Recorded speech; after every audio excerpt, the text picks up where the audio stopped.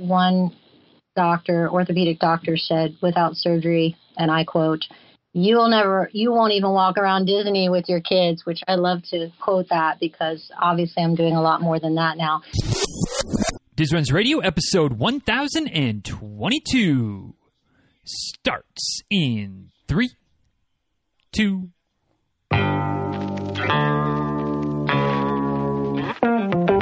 Welcome back to DizRuns Radio, where I talk with runners from all corners of the running world about running, life, and everything in between. I'm your host, Denny Cray, and it's just about time to head out the door for an easy run and a great conversation. So if you're ready, then I'm ready. Let's get started.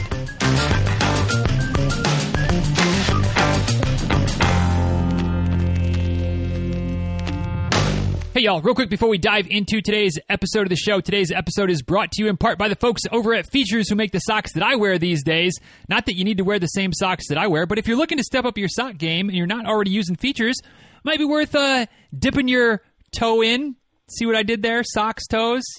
Yes, the dad jokes. We got them.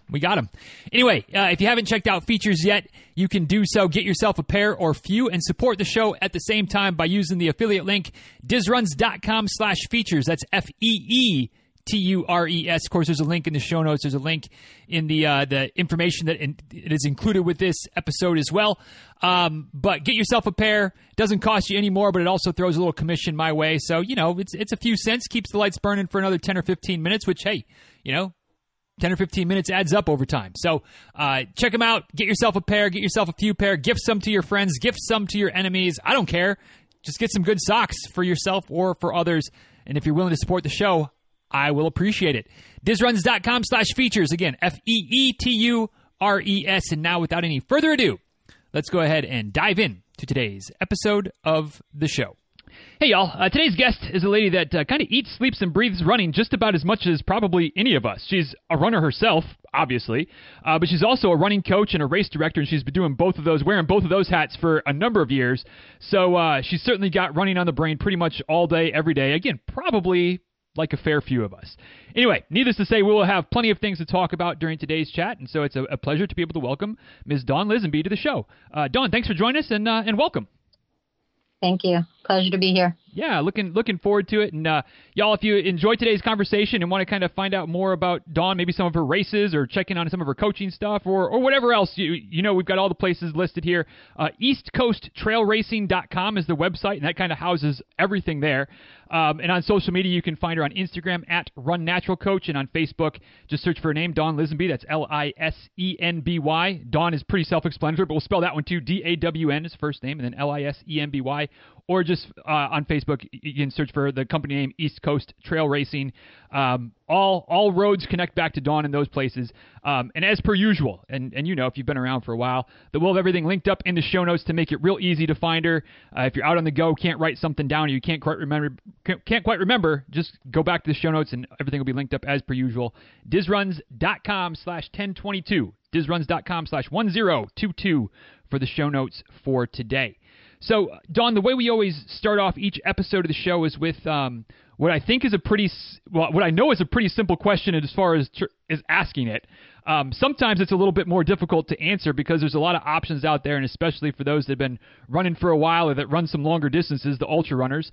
I feel like it gets to be a little bit more difficult for some of y'all. But one way or the other, it usually is a good place to start the conversation. That's just to simply ask, what is your favorite distance to race and why? Okay, well, if you asked me at the beginning of when I started running, I would definitely not be this answer because I had no clue what it entailed and it scared me. But I think that's probably part of why it is my favorite distance now, and that would be the 100-mile distance. I haven't completed too many. The one I'm about to do in a week will be my 9th. Go with the distance. And what I love about it is the adventure that it entails. With other distances, pretty assuredly that you're going to get to from A to B. With the 100-mile distance, there are no guarantees. You could be in the best shape of your life, and if it's not your day, meaning weather lines up, body rhythms, your fueling goes well, your crew comes together. There's so many things that it entails. Getting to the finish might not happen. So I love the problem solving it involves. I love running through the night. All those things really have made me come to love the 100-mile and have it's really captured my heart. Gotcha. And looking forward to diving into that a little bit more because from my experience on the outside looking in, I guess my experience on the inside, but not in the inside of a 100-miler. But the longer the race, like you said, the more logistics come into play, and the more possibility things can go wrong. And the longest I've done is about 45 miles, and plenty of moving parts and spinning and keeping things up in the air. In that point, I can only imagine going more than twice as far. How many more things you have to consider and opportunities for things to go sideways. So looking forward to diving into that a little bit more. But before we do, how'd you get started in the sport? Like you said, when you first started, you would have never even thought 100 miles because you didn't even really know that those existed. And I'm right there with you. I didn't realize 100 miles were a thing, a decade or more ago when I kind of got started in the sport. But how'd you find your way to running in the first place? Well, just to stay in shape. So my background is dancing. I was a ballet dancer. And then coming out of that, I started playing soccer. And I loved soccer, the game, everything about it. I did not love running at all. So funny, I had to have the ball at my feet to really enjoy running. And then as I transitioned into wanting to have kids and be a mom, and I moved, there was no soccer available for me. And this was back in 2002. So my brother, who's one of my great inspirations, he ran. So I thought, well, he loves running. Maybe I'll try it. And I mean, I always tell this story because it's true. I started with 1 minute walk, 1 minute run. And, quickly, due to falling in with a local running group in the area to motivate me, and they're still some of my close friends, quickly just started loving it. And I ran all through my pregnancies, and I think within, I'd say, 6 years of starting to run, I ran my first marathon, actually 5 years in 2007. And that's just when the long distance already just really started pulling me in that direction. And then very quickly, I wanted to run an ultra, but I had a bad injury. And that was from doing everything not the smart way. And that's what led me into coaching and getting certified as a trainer and then a running coach to figure out the hows and whys and to help runners not do the things that I did that led to injury that, I still have to work with to this day. Gotcha. Going back to those early days, like you said, kind of falling in with some of the other runners. I'm curious, and I don't know if you've ever thought of this, and I'm sure you probably have, but do you think that kind of, at least what I heard, that you kind of pretty much fell into enjoying running relatively quickly, but do you think it was the running, or do you think it was the social dynamic, or was it the combination of the two, maybe in those early days that kind of helped you stick with it?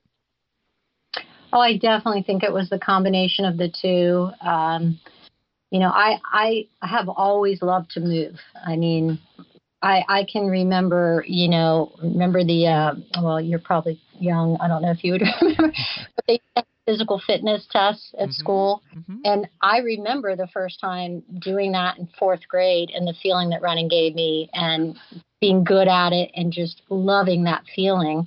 And then I did do track in middle school, but then I kind of fell away from that, moved more in the dance direction. So I've always loved moving and working hard at it. When I say I was a dancer, I went to performing arts school, so I've always saw that my life would be in some kind of, doing something physical, which is funny because for a while I ended up being a teacher, but that's another life. And now I've gone back into doing the physical thing and teaching others. So it's interesting how roads come together. But then also that group, I mean, they were an amazing group of mostly women, and I was in a new area, and a mom, so that's isolating. And they were a very inspiring group. And actually one of the runners, her name was Dawn too. She was already dabbling into ultras, and she ran the Goofy, which, if you know what that is, it's, you run a 5K one day, 10K, half marathon, marathon. And I just thought that was, wow, mind blowing, because at that point in time, I was pretty much just running 5Ks, 10Ks. I love those distances. I still love those distances. I still love, my favorite short distance is 10K. I love a good 10K. And I put on a couple good ones. So that I used to try to jump into, but that got too hectic with race directing. Yeah, I would imagine that being the face of the race, or at least the one in charge, calling the shots, and then trying to jump in and run it is probably a bit much. So and again, I'm looking forward to getting into some of the race directing stuff, because I know a lot of us that don't dabble in race directing have no idea how much goes on behind the scenes, and I would love to kind of unpack some of that, and maybe encourage some folks to be a little kinder to the race director when things go wrong on race day, because it happens once in a while, and I can pretty much guarantee that it's never on purpose. But anyway, we'll get to that eventually. So you start climbing the ladder, and you've got your friend that also is doing some of the longer distance things, kind of opens your eyes to it. You mentioned the injury situation in there, and I can never resist a good injury story. My background, for your benefit, Dawn, is I'm a certified athletic trainer. So I've always kind of been around the sports injury type of thing. That's been that was my career, I guess, before I started doing this type of thing. So if you don't mind, and we can go into it as much or as little as you want, but as you started climbing the ladder, running some longer races, what was the injury situation that cropped up that you're still sort of dealing with and working around and managing still to this point? Yeah, so with your background, you'll get why I still work with it. So in early 2010, I was diagnosed with a labral tear, and it was in the front, so of the front part of my hip, because you can have them, as you're probably aware, in the back. But and it was a pretty decent sized one, to the point where one orthopedic doctor said, without surgery, and I quote, you won't even walk around Disney with your kids, which I love to quote that, because obviously I'm doing a lot more than that now. And I did not have surgery. I opted out of that. But I did leave his office crying. And then I luckily went to get a second opinion. And that doctor actually worked with the Jacksonville Jaguars. He came highly accredited. And he said, look, you're a personal trainer, because I had already started doing that part-time while I was raising my kids. And he said, you know how to keep your body strong. So let's go down that road first, and you will have to continue to do this, because I told him, I want to run ultras. I haven't run an ultra yet, and that's my goal. And he said, well, if I do the surgery with the amount of scar tissue that builds up from this, because they, as you might be aware, dislocate your hip to go in there to repair that, he said the likelihood you won't run long distances. You'll have a lot of trouble doing that. So let's go down this road. We can always do surgery. And so that's what I did. And that's, again, what led me to getting my certifications with Newton Running at the time, and then Lydiard. And for a long time, I just worked as a form coach. And that's what I did. I'd go and work with fitness stores on the West Coast, and lots of stores here over on the East Coast as well, and worked with runners who mostly came to me with injuries, and, that stemmed from not just form, but eventually we would get into mobility, lack of mobility, lack of strength. And I was like a testament to what those two things could do for you if you paid attention to them. Because a lot of runners, sure you're aware of this too, they just want to run. They don't want to do the other things. And, as a coach, that's something that I very much promote, because most of the runners I coach are ultra runners, and they want to run these long distances. And especially when you get 50, 100 miles, I mean, you can kind of skimp on strength maybe, but not to really perform optimally for marathon 50K distance. But if you're trying to run 50 miles and above and you do not do strength and mobility, you will be injured. It's just a guarantee, and you won't stay in the game. I'm proud that that year after having that injury, I had a great doctor. I still work with her. She's located out of the West Coast. By doctor, I mean someone who rehabbed me back. And she, was very encouraging to me. She's like, because there was very little experience with labral tears in 2010 in Northeast Florida. She was the only one that had any experience with how to rehab back, and the only one besides the doctor that I went to saying, you can come back from this. And I started rehabbing in January 2010. It was a long process. I was in the pool. I mean, I wasn't running for months. And finally, October of that year, I ran my 50K, and I was so happy and very hooked on ultra. And and so, now, like I said earlier on, I've completed 900s, but I am religious about strength work. I have to do it, or I have all kinds of compensation injuries because, a labral tear never completely heals. Right. It's something that you have to really keep all the muscles around it very strong. And then because of compensation, that other side has to be really strong as well, because it'll take the load of the lack that the other side has. Yeah, that's absolutely true, and I oh man, there's so many things that I want to get into, and already have a feeling I'm going to run out of time before I scratch all the itches I have today on some things that we can talk about. But that first 50K, the first time stretching out to the ultra distance, after rehabbing your hip and being told that you might not ever really be able to run again, or at least certainly like the longer distance type of things. How nervous were you going into that race? Were you confident that the work you had done was paying off and you were going to be good and be able to do it and no problems? Was there, I have to imagine there had to be at least a little bit of uncertainty, but what was kind of the mindset based on the hip injury going into that first time stretching beyond marathon distance?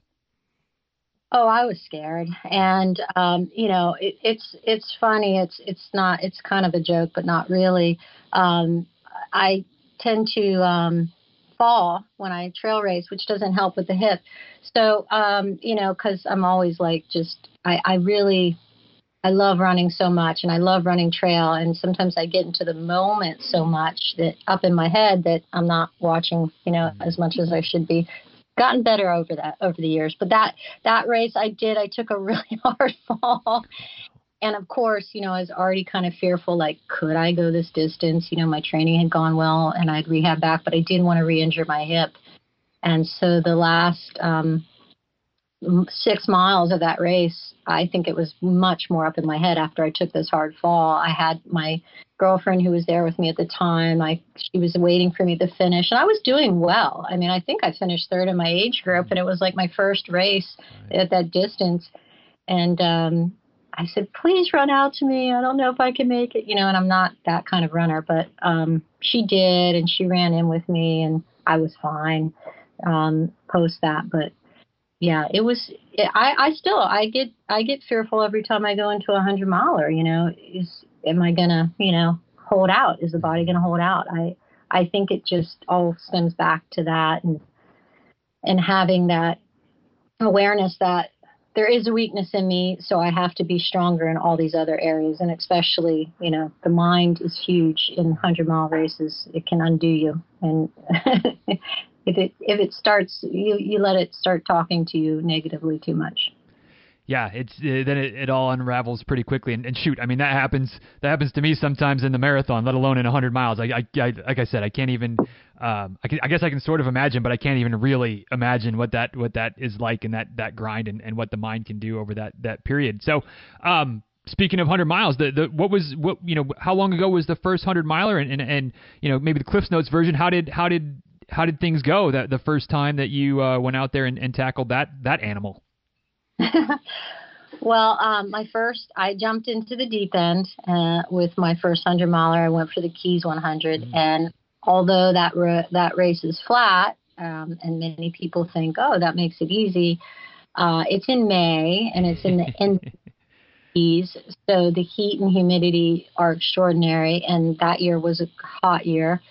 And I had hired a coach to help me at that time, because even though I was coaching, I always believe every coach needs a coach, or every runner needs a coach. But I hadn't run 100 miles, so I wanted an expert, and I did get an expert. He's very experienced runner himself and has run Hard Rock multiple times. So I had a lot of confidence going into that race because I felt that I was very well prepared, and I did excellent. My undoing was nutrition. And, at that time, I wasn't working with some of the companies I work with now. One of my sponsors is Scratch Labs. And so I really wasn't aware of how to fuel properly for 100 miles. And by mile 70, I got pretty unbalanced electrolyte-wise, and that makes you pretty sick.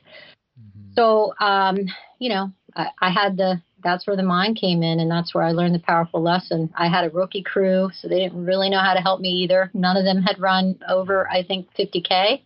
And so they were kind of like, it's time to pull the plug. And but I did have my best girlfriend with me, and so I said, let's just take a break. Let's reset here.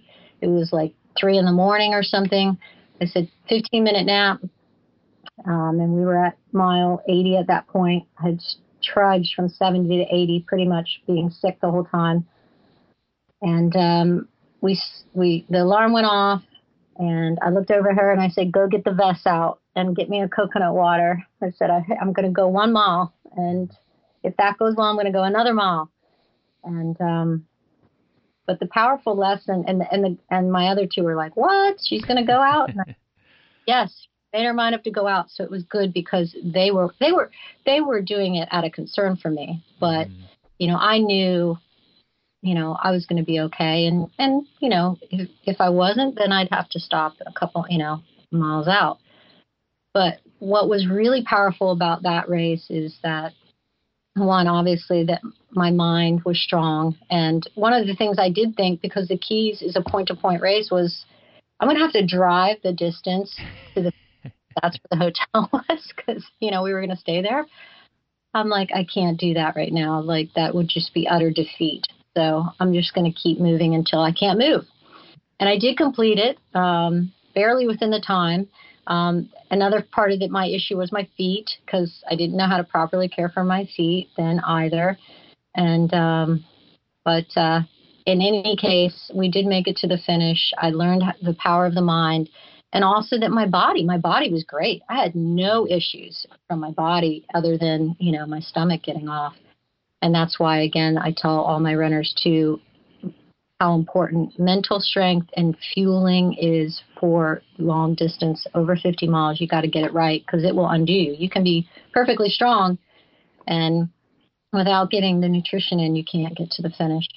But a postscript. So I went back in 2018 and I did the Keys race again and completed it way faster. So I was like 5 hours off of my 2015 time. So, and then I said, done with 100 miles in the Keys. I've done every distance there though, 50K and 50 mile, nearly twice. The only one I didn't do twice was a 50 mile. So I do love that race. Gotcha. Well, and, yeah, I mean, hearing that about the first time through and really struggling, I mean, I feel like for me, the thought is, well, screw this, I'm never doing this again. But you keep persevering, you keep grinding it out. What was the feeling like at the finish line? Was it glad that's over, or were you kind of chomping at the bit for an opportunity to maybe already thinking about doing it again and improvements to make or things to do differently, or kind of what was the first 100-mile finish line feeling like? Well, there's a really funny story to that. So I knew I was at the back of the pack, because I had just basically death marched from 80 to 100 because of being so sick and not being able to get fuel in. I mean, I took in coconut water for the last 20 miles. So when it was just before noon, so it was really hot, and I think the cutoff time was around 2, so I was just getting in there, and you come around a corner so you can't see, and no, I was not thinking of ever doing this again. I just wanted to get this finish done. And I look at my crew who's walking in with me, and I say, Oh, just like an ultra. Nobody's at the finish. We come around the corner, and it was perfectly timed with when the award ceremony was going on for the shorter distances. So I come around the corner, and it also was like when my heart just burst from the ultra community and how much I love them and why I'm so passionate about what I do. And there is a standing ovation, basically, for me. After I just turn to my crew and go, just like an ultra, there's nobody at the finish line for the, and because usually ultras are small. And then here I come around this finish line. And now, again, it was perfect timing when everyone was there for the award ceremony, but they didn't have to pay attention to me. Right. But that's how ultras are. They all stopped, turned, and started clapping as I came across the finish. And it wasn't because they all knew me. It's just what you do, because in ultras, it's like the first is as important as the last. And even sometimes more respected is the people coming in last because they've been out there longer, persevering to get to the finish. So, but yeah, I had no designs. And I didn't run 100 again until 2017. And again, I jumped into the deep end and I did the grind 100, which is a very difficult trail 100. And then very quickly after that, I did Ancient Oaks 100, which is an iconic Florida 100. Those were 8 weeks apart. Wow. So yeah, that Ancient Oaks 100 was a fun finish because my legs were still tired from the previous one. And then my body was beat up for a little bit because that's hard on my body with the hips. So, and just, hundreds are hard on your body, period. I was going to say, yeah, like running 100 miles is going to be hard on you if you're 100% healthy, totally intact hip labrums, like whatever. Like 100 miles is always going to be a struggle, and maybe not a struggle, but always going to be difficult. Always going to beat you up. There's always going to be some serious wear and tear. And maybe this is a perfect time to kind of pivot into some of the strength training benefits and not just, I mean, certainly for you with your hip, but just for runners in general. And it's something that I know I talk about a lot, whether it's on here, whether it's with the athletes I coach, whether it's wherever. Like anytime I have a chance to rant on the value of strength training for runners, I usually take it to the point where probably there's more than a fair few people that listen that kind of start tuning me out. So all that to say, I love it when there's a different voice to kind of dive into some of the strength training topics, because hopefully that it might catch their ears a little bit differently, especially those that are, and you all know who you are, the ones that are still a little bit resistant to dive into it. Because let's face it, we're runners. We enjoy running. We given our, all things equal, probably would rather run than do just about any other type of exercise. But I guess, Dawn, the leading question, or the first question for the strength training portion of today's conversation, is just 1,000-foot view, healthy runner, no hip labrum issues to have to try to navigate with. But for the runner who's, half marathon, whatever, maybe even, not even interested in running that far, maybe 5K, 10K, whatever, any type of runner.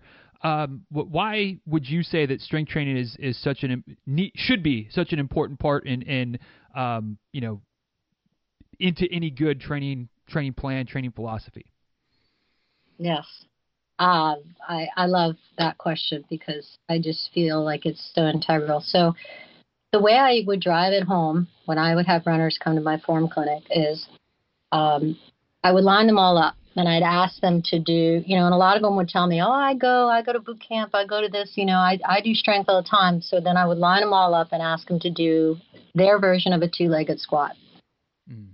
Invariably, most of them, maybe 1 or 2 would be doing it with correct form, which is a problem because if you're not doing it with correct form, you're not strengthening the muscles that exercise is, intended for. So then I would say to them, okay, well, 2 of you are doing this correct. I wouldn't point out who was doing it, but then, I would demonstrate the correct form and talk about how important it is to do 2-legged squats correctly until you go into single leg squats, which are, yes, very functional to running. And then I would say, so why is it important to know how to do a squat with effective, efficient form for running? So I would say, how many squats, single leg squats, do you think you do in 1 mile? And a lot of them would not really put it together. So they would go, oh, they throw out some low number, 100, And then I'd say, okay, so let's just go with the average runner, runs a 10-minute mile at 190 cadence. I go, do the math. Mm-hmm. And then the light bulb, it was always a light bulb moment. And they go, oh, that's like 1900. I'm like, yeah, it is. So now do you see why it's important to be strong as a runner? And it really worked, because I think a lot of runners don't understand the strength it takes to run. Okay, and then I would say, and how many of us just run 1 mile? Right. Okay, so, and they would all laugh, and I'd go, yeah, so you want to run 4, 6 miles, and some of you want to be marathon runners? I said, now we know why. What happens when you get to the marathon distance? Why do so many runners get injured? Because they're not paying attention to strength. Mm-hmm. And let alone, okay, we just want to prevent injury, by being strong. But what about performing optimally? Okay, so you some runners might go, well, I'm a very efficient runner, I don't need to do strength work. Well, you're not optimizing your ability as a runner if you're not strong. So for me, it's really important not just to take that boot class or that HIIT class, that power pump. I'm not against them. I know they're fun, but you need to make sure that if you're doing strength, it's functional to running, that it does include mobility work, and that you're doing it with correct form. Or else, I tell them, you're just spinning your wheels. So when I give, the last thing I would add is that when I give strength work to my athletes, it's progressed too. That's the other problem with boot camps. If you're going in and you're doing the same thing every week, week after week, your body's not getting strong. It gets adapted to that, and it doesn't grow in strength.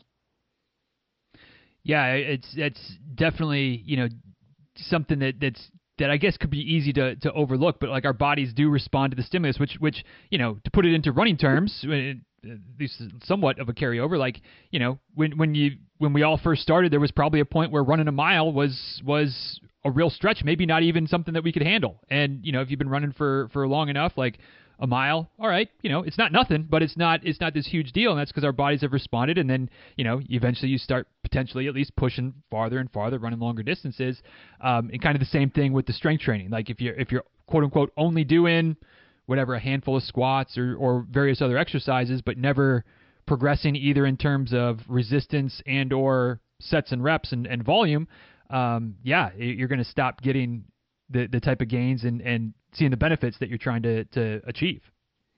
Exactly. What sounds like you're a big fan of the squat for I think for obvious reasons, but for people that maybe don't understand the biomechanics and whatnot, maybe it's not as obvious, but what would be a handful of exercises that may, and obviously this is pretty generic, generalized advice, but 3, 4, 5, 6 exercises, whatever that to you are like, these are the ones that runners have to do. Like these are the best bang for the buck. They're the most functional. Like you talked about the value of functional exercises.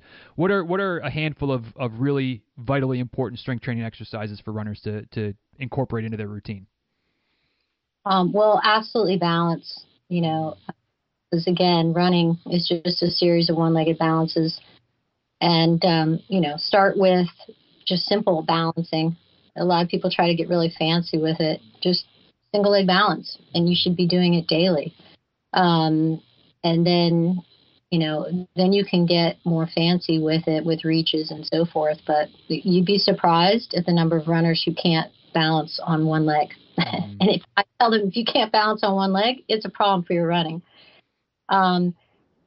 Obviously, single leg squats, very important, but know how to squat with 2 legs correctly before you go into a single leg squat. And I also tell my athletes, don't worry about how low you can get into the squat. That's great, but that requires ankle mobility too. And, sometimes people are trying to get really low into these pistol squats, and they're putting such pressure on their knees, and they don't have the ankle mobility, and they're not ending up getting, again, out of that what they need to be getting out of it. Runners have to have strong glutes. So, bridging is important and all the variations you can do from bridges. I like lunges and multi-directional lunges. And then upper body is important too. A lot of runners will mince on that because they want to make sure their legs are strong. But I love push-ups and pull-ups. I'm kind of old school, but they do the trick. And even for women, because they have smaller body muscle mass to their chest and upper back, to do assisted pull-ups are still great too, and they make you feel really strong. Yeah, I'm so glad you mentioned upper body. I try to never forget to mention upper body too, but it's so, like you said, easy to forget. I mean, we think of running, it's a lower body exercise, and I mean, obviously it is, but your arms are also moving. Every time your foot hits, your arm swings. So having some strength and certainly some muscular endurance in the upper back helps with form, helps with the arm drive, which helps with the leg drive. So kind of easy to overlook, but definitely valuable to make sure you're incorporating. And just let's not kid ourselves. Functional life fitness is kind of important too. So being able to lift your kids up or pick up the groceries or move a box or whatever it takes, you don't want to injure yourself that way. So having some upper body strength and just overall strength, good for life, which is kind of good for running too. Absolutely. Again, I know that there's more we could get into and more I would love to get into, but before we run out of time, I also want to talk about the race directing side of the coin. So again, like I said, more things that we're going to talk about today or more topics I want to dive into than time we have. But before we do run out of time for today, tell us about race directing. How did you get started in that? Because I feel like, and this is me not knowing anything, fully recognizing my ignorance when it comes to directing races. I feel like that would be the type of thing that 10 years ago or so when you got started in it, was it just as easy as doing it, or kind of how did you find yourself in the position of I'm gonna start putting some races on? Yeah, so that race that I said was my first 50K. I had gone to that race because I did love running on the trails.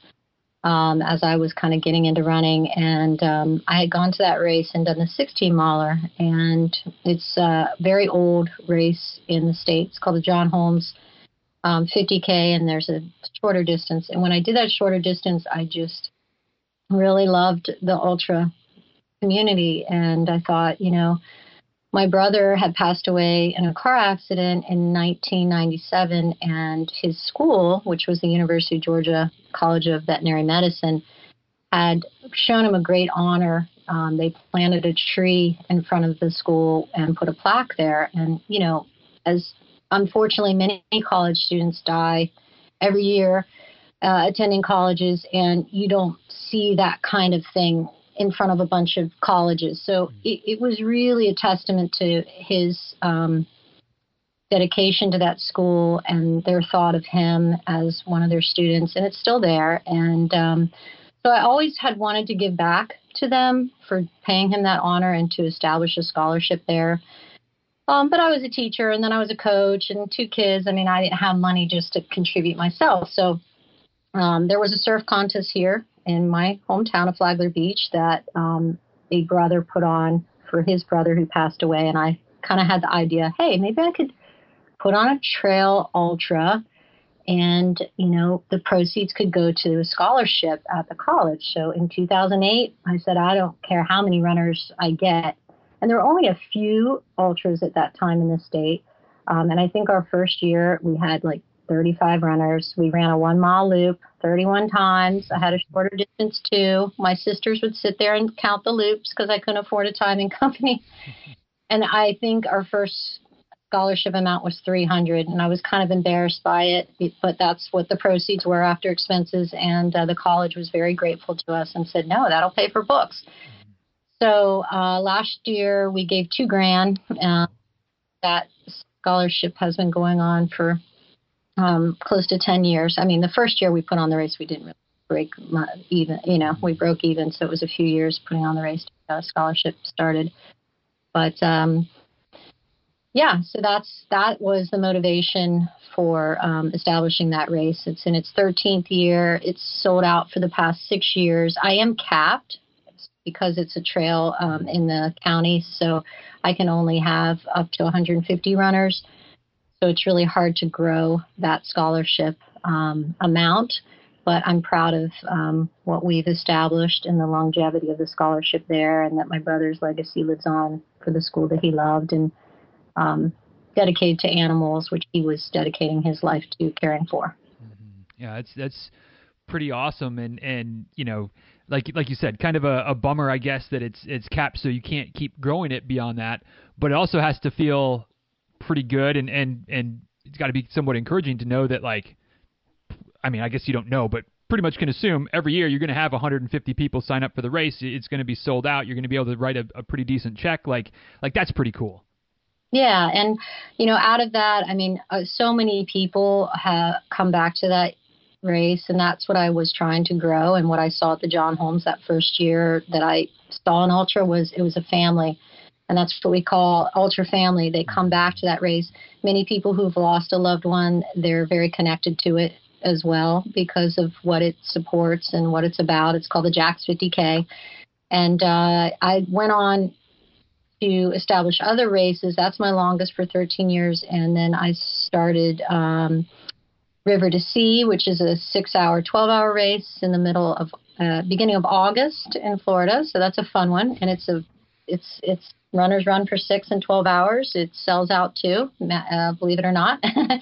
And then my other big race is the Swamp, which is coming up in March. And that's a 10K, 30K, 50K, 100K, and a very beautiful course, a tough, challenging course, probably the course with the most elevation in Florida.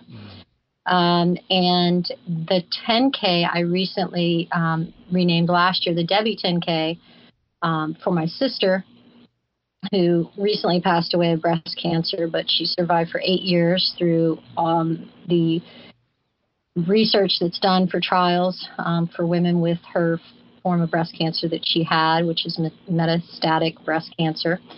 And last year, the 10K proceeds were $600 for breast cancer, and because it's my smaller race of the four, but she wanted that distance because she wanted to be able to do it this year.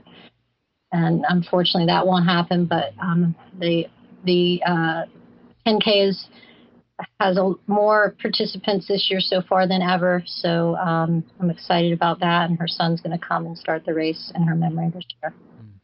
Sorry for the loss, but that's again. I mean, just like with your brother. I mean, not that you want their legacy to have to live on in this way of saying it, but like a cool way for her to be remembered and for it to continue to be something that that I said, like, just that her legacy can live on. That's really cool.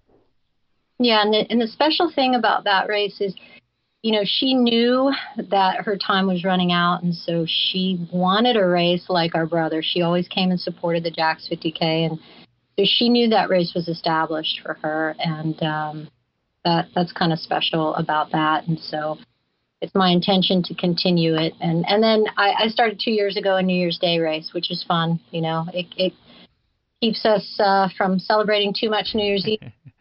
We get a great group, and it's like the best way to start the year off. So that's been going on now since 2020. So we had our third annual of that. And my other races are 6 years, so 13, 6, and 3 years now running. So have a lot of fun with it. And just, love the ultra community so much. Yeah. And obviously, again, like we mentioned at the beginning, eastcoasttrailracing.com is the website. And so all the information is there. But for those that are listening that either, we've got plenty of folks that live in Florida. Of course, plenty of people that live all throughout the country and the world are listening. But if people are thinking about coming to Florida for a race, or the locals that might be interested, New Year's Day, that one's self-explanatory, January 1st. And then you said there's a race in March. You said there's one in August. And I'm sorry if I missed, when is the JAX race? JAX is at always the fourth weekend in October. Fourth weekend in October. So kind of spread out well throughout the year. So anybody that's interested in either heading over to the East Coast to run a race, or heading down to Florida or up to Florida, I guess, from whichever direction you might be coming to, different times throughout the year. And again, eastcoasttrailracing.com is the website. A couple more, or at least one more race directing type of question before we start wrapping things up today, Dawn. But kind of like I mentioned at the beginning, it's easy, and I really try not to. I think I'm pretty good at doing this, at least in the last handful of years. It may be early in my running career before I knew any better. I might have maybe said some mean things about various races when something would go wrong or whatever the case might be. And now, of course, I recognize that nobody from the race director on down to whoever volunteers or staff or whatever on the crew is trying to quote unquote screw something up. I mean, life happens, things go wrong. But what are some of the maybe, I don't know, logistical issues or things that maybe, you wish runners knew about, kind of some of the behind the scenes, how the sausage is made type of situation, that a lot of runners don't know all that goes into putting, whether it's an ultra race or a local 5K race or anything in between. Like, what are some of the logistics that runners might benefit from knowing that maybe would give them a little more willingness to show some grace when necessary? Well, I would say that most people might think that, race directing is lucrative. It really isn't. There has to be a passion behind it. And, for most of us, okay, I'm sure there's some races that turn a huge profit. And just that the work is months in the making. I work on all my races all year round. And, the ultimate responsibility is with that race director. So, I know for me, I want to make sure every runner is successful out there. It means something to me for you to finish the race. And also, of course, I want you to feel supported and to enjoy your time out there. It's important for me to be at the finish line, to greet them, to cheer them, to know them by name. It's exhausting. I think a lot of people don't realize how exhausting it is to be a race director. It's not just the months ahead, but, I'm out there on my course. I mark my course myself because, again, the ultimate responsibility is with me for the race. So I want to make sure that if somebody gets lost, it's on me, not on a crew that I set out there to put the course on. Runner safety is very important to me too. So I want to look over my course and make sure that, it's a safe course to run. And I think all race directors need to take that seriously. And, all of that and the great responsibility that comes with it makes you feel like, I always say after my races, I feel like I run double the distance, because then there's putting it on that day and all that entails. I want all my volunteers to feel appreciated. It's a lot of energy. So a good race director puts a lot of energy into what they do. And so be kind to them because they really do, have their heart in this business. Yeah. And in my experience, limited as it may be, more often than not, like the race, there's not too many race directors that are phoning it in because, like you said, it's not lucrative enough to just, kind of be like, whatever, like I'll just put something on and rake in the cash. Like you do it because you love it, and because you love it, you're going to put everything into it. So, thank the race directors is the moral of the story. Yeah, and I would say too, a lot of people are jumping into the game now, like especially in Florida. There are so many ultras now that it's getting more difficult to find volunteers because, there's probably like 5 races on a weekend, So if you're a runner and you enjoy running races, give back. I mean, I think that's a super important thing to do. My race director friends, we try to go and work as volunteers at each other's events. So, because I think, that's a very important thing for me to do as well, to give back to the community. So I would encourage runners to think about that, and to make sure they give back to what they love to, to participate in. Well, yeah, and I mean, just the fact of the matter is, whether we're talking the biggest races in the world major marathons, or, Western states as far as trail and ultra, Badwater, whatever, to the local, fundraiser for the local church or whatever, there are no races without volunteers, period. So if you can give back, that's like, you should give back. Saying this mostly to myself, should give back by volunteering, because otherwise there's no races. That's just the simple truth. Absolutely. So thank you for sharing that, Dawn, and putting that little fire to me to make sure that I practice what I preach once in a while and go do some volunteering one of these days as well. But as we're wrapping up, I'd like to close with what I call kind of the philosophical question, which is basically just like the introductory question, something that's very open-ended. Take it whichever way you want to go with it, and then we'll wrap it up there and get on with the day.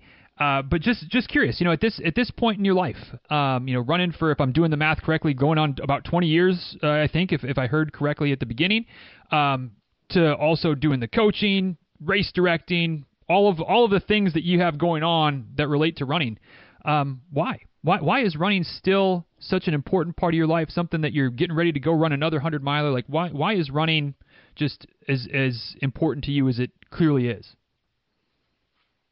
I would say a number of reasons. Like I said, I've always loved to move, and so it's a form of expression for me, of just something I enjoy so much, the feeling of doing. Maybe, the artist in me, like the dancer that was once there. I posted a picture not too long ago of when I was on point, which I found my sister's things and that she had kept. And that's how I feel when I'm running, like I'm dancing still. And even when I don't have on music, it's part of why I love trail too, but even when I'm on road or anywhere else, it's just a form of expression for me. It's emotional release. It's helps with stress. I love being out in nature. And again, it doesn't even have to be on a trail. The other day I was running on the road and looked up and saw the most beautiful hawk. And I thought, this is why I love being out here. And I love experiencing the different elements, hot, cold. I've done a Badwater solo. So, running through the desert up to the mountain, experiencing that, was amazing. Looking forward to running out that race out there this summer and being out in that amazing, incredible environment again. So it's a way to experience different places. I love the community that I've met through running. Some of my closest friends are from that community. And I also, see it as a way to pay tribute to my lost loved ones, through my directing of my races and my running. This race I'm coming up that I'm doing, the Donna 110, is, a benefit for breast cancer research. The whole Donna Marathon is about that. And, I really know unequivocally that kept my sister alive for many years. So, again, it's important to support these causes. Yes, I love it, and couldn't agree more. I'm just nodding along the whole time, like, yep, that's the reason why I do it. That's the reason why I do it. And I'm sure lots of folks listening can relate to multiple of those same reasons as why they continue to get out there and put their work in and get their miles done. And so, Dawn, thank you for sharing some of your story today and some of your wisdom about strength training. And hopefully that maybe sank in a little bit with some folks that have tuned me out. And y'all that are listening, again, eastcoasttrailracing.com is the website if you're interested in coming on down to Florida and running a race and maybe talking me into coming running with you. It's not that far away. Could do it. Maybe we can make a little meetup, make it happen one of these years. So look at the website. Let me know. Instagram at Run Natural Coach. On Facebook, Dawn Lisenby, again, Lisenby, or East Coast Trail Racing. You can find her both places on Facebook. And once again, as per usual, dizruns.com/1022. Take you back to the show notes for today. Everything linked up, photos, the whole nine, just like always. So, Dawn, one more time, thanks again for taking the time today. Thanks for doing so much for this community that so many of us love being a part of and love interacting with and learning more about. And just thank you again for being a resource, sharing your story, and certainly wish you nothing but the best at the race coming up and future endeavors this year, Badwater, and whatever else is in store. And thanks for the time. And again, just thank you for all you do and for taking the time today. Really appreciate it. Thank you, Denny. I really enjoyed it. All right, y'all. Thanks so much for taking the time to listen to today's episode of the show. Hope you enjoyed the conversation between Dawn and myself. And as per usual, Be curious to know what stood out to you from today's episode. What was your takeaway du jour? For me, it was something that we talked about a little bit, but really, and maybe this was my fault, but maybe I didn't do it on purpose, but it worked out well that I didn't address it as much then, and I can address it a little bit more now. And when Dawn was talking about strength training and the importance of functional strength training, and I think sometimes that can get lost in the shuffle.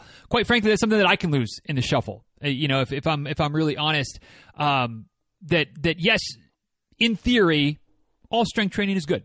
Being stronger, having more muscle strength, muscle endurance, explosive power, things like that. Good for us as runners, and kind of like we talked about a little bit as well.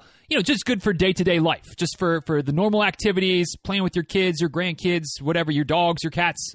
Cats don't play. Who are we trying to kid there? But the fun creatures in your life, two-legged or four-legged, and just day-to-day life again, doing things, moving around, picking up stuff, putting it down, being functionally strong, or just being strong is important.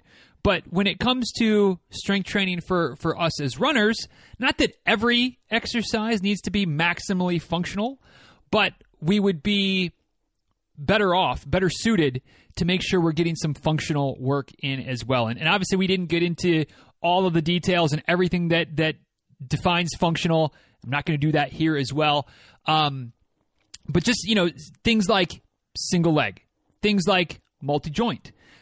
So, using balance, working on making sure your left and your right are close to equal. Those things matter, because obviously when we're running, it's a series of bounding from one leg to the other, and the balance, the strength, the stability on each side, if one side is dramatically off, it's going to potentially cause problems, either in terms of form breaking down, in terms of injury risk, or in terms of just your performance not being to the level that it could be if you had more functional strength. So maybe a little bit less leg extension, a little bit less hamstring curl machine, because spoiler alert, those exercises are maybe the least functional.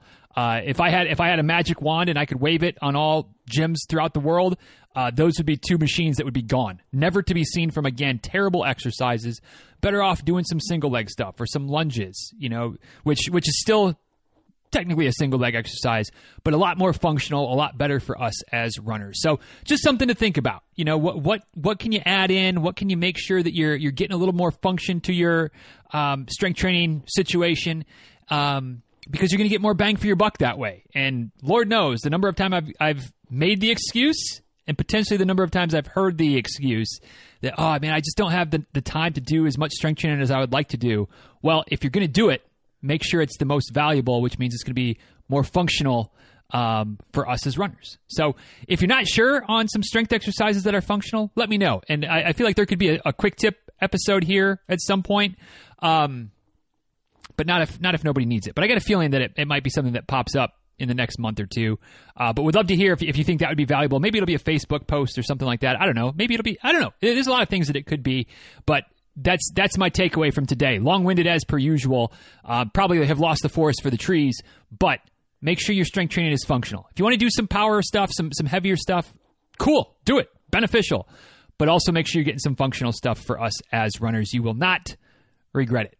So that's my takeaway. What about you? Something else that stood out to you? Something about race directing or ultras or whatever? Let me know. Always love to hear those takeaways, what it is for you from this episode. At DizRuns on Twitter, at DizRuns on Instagram. You can also send an email, of course, to dizruns@gmail.com. And you can also head over to dizruns.com/1022, which is, once again, the show notes for today. We got some photos from Dawn. Of course, we got links as well. And then down there at the bottom, we've got that comment section. And you can leave your thoughts, feedbacks, takeaways there. Always love to get the feedback from whichever method works best for you. And Rob, I think you're still waiting on the carrier pigeon to get here. I'm still waiting on the carrier pigeon to get here, but you can always send your carrier pigeon notes, your smoke signals, whatever works best for you will hopefully work for me. So that is it for today. One last shout for features. DizRuns.com/features. Again, FEETURES is the affiliate link. I don't have any coupon codes. Sorry about that. But if you're getting some socks for yourself or someone else, and you want to support the show at the same time, use that link, and there's a little bit of commission that doesn't cost you a penny more, but it throws a couple pennies my way. So, kind of a win-win situation. But thanks for supporting the show, whether using that link or just listening to the show, telling others about the show. So many ways that y'all go above and beyond to support what we've got going on here, and I certainly appreciate it. So, thanks again for listening. Until next time, y'all, be well. Take good care. Thanks one more time for listening. How many times can I thank you all for listening? Not enough. Not enough is the answer. But anyway, until next time, be well. Take good care. And we'll talk soon, all right? Later, y'all.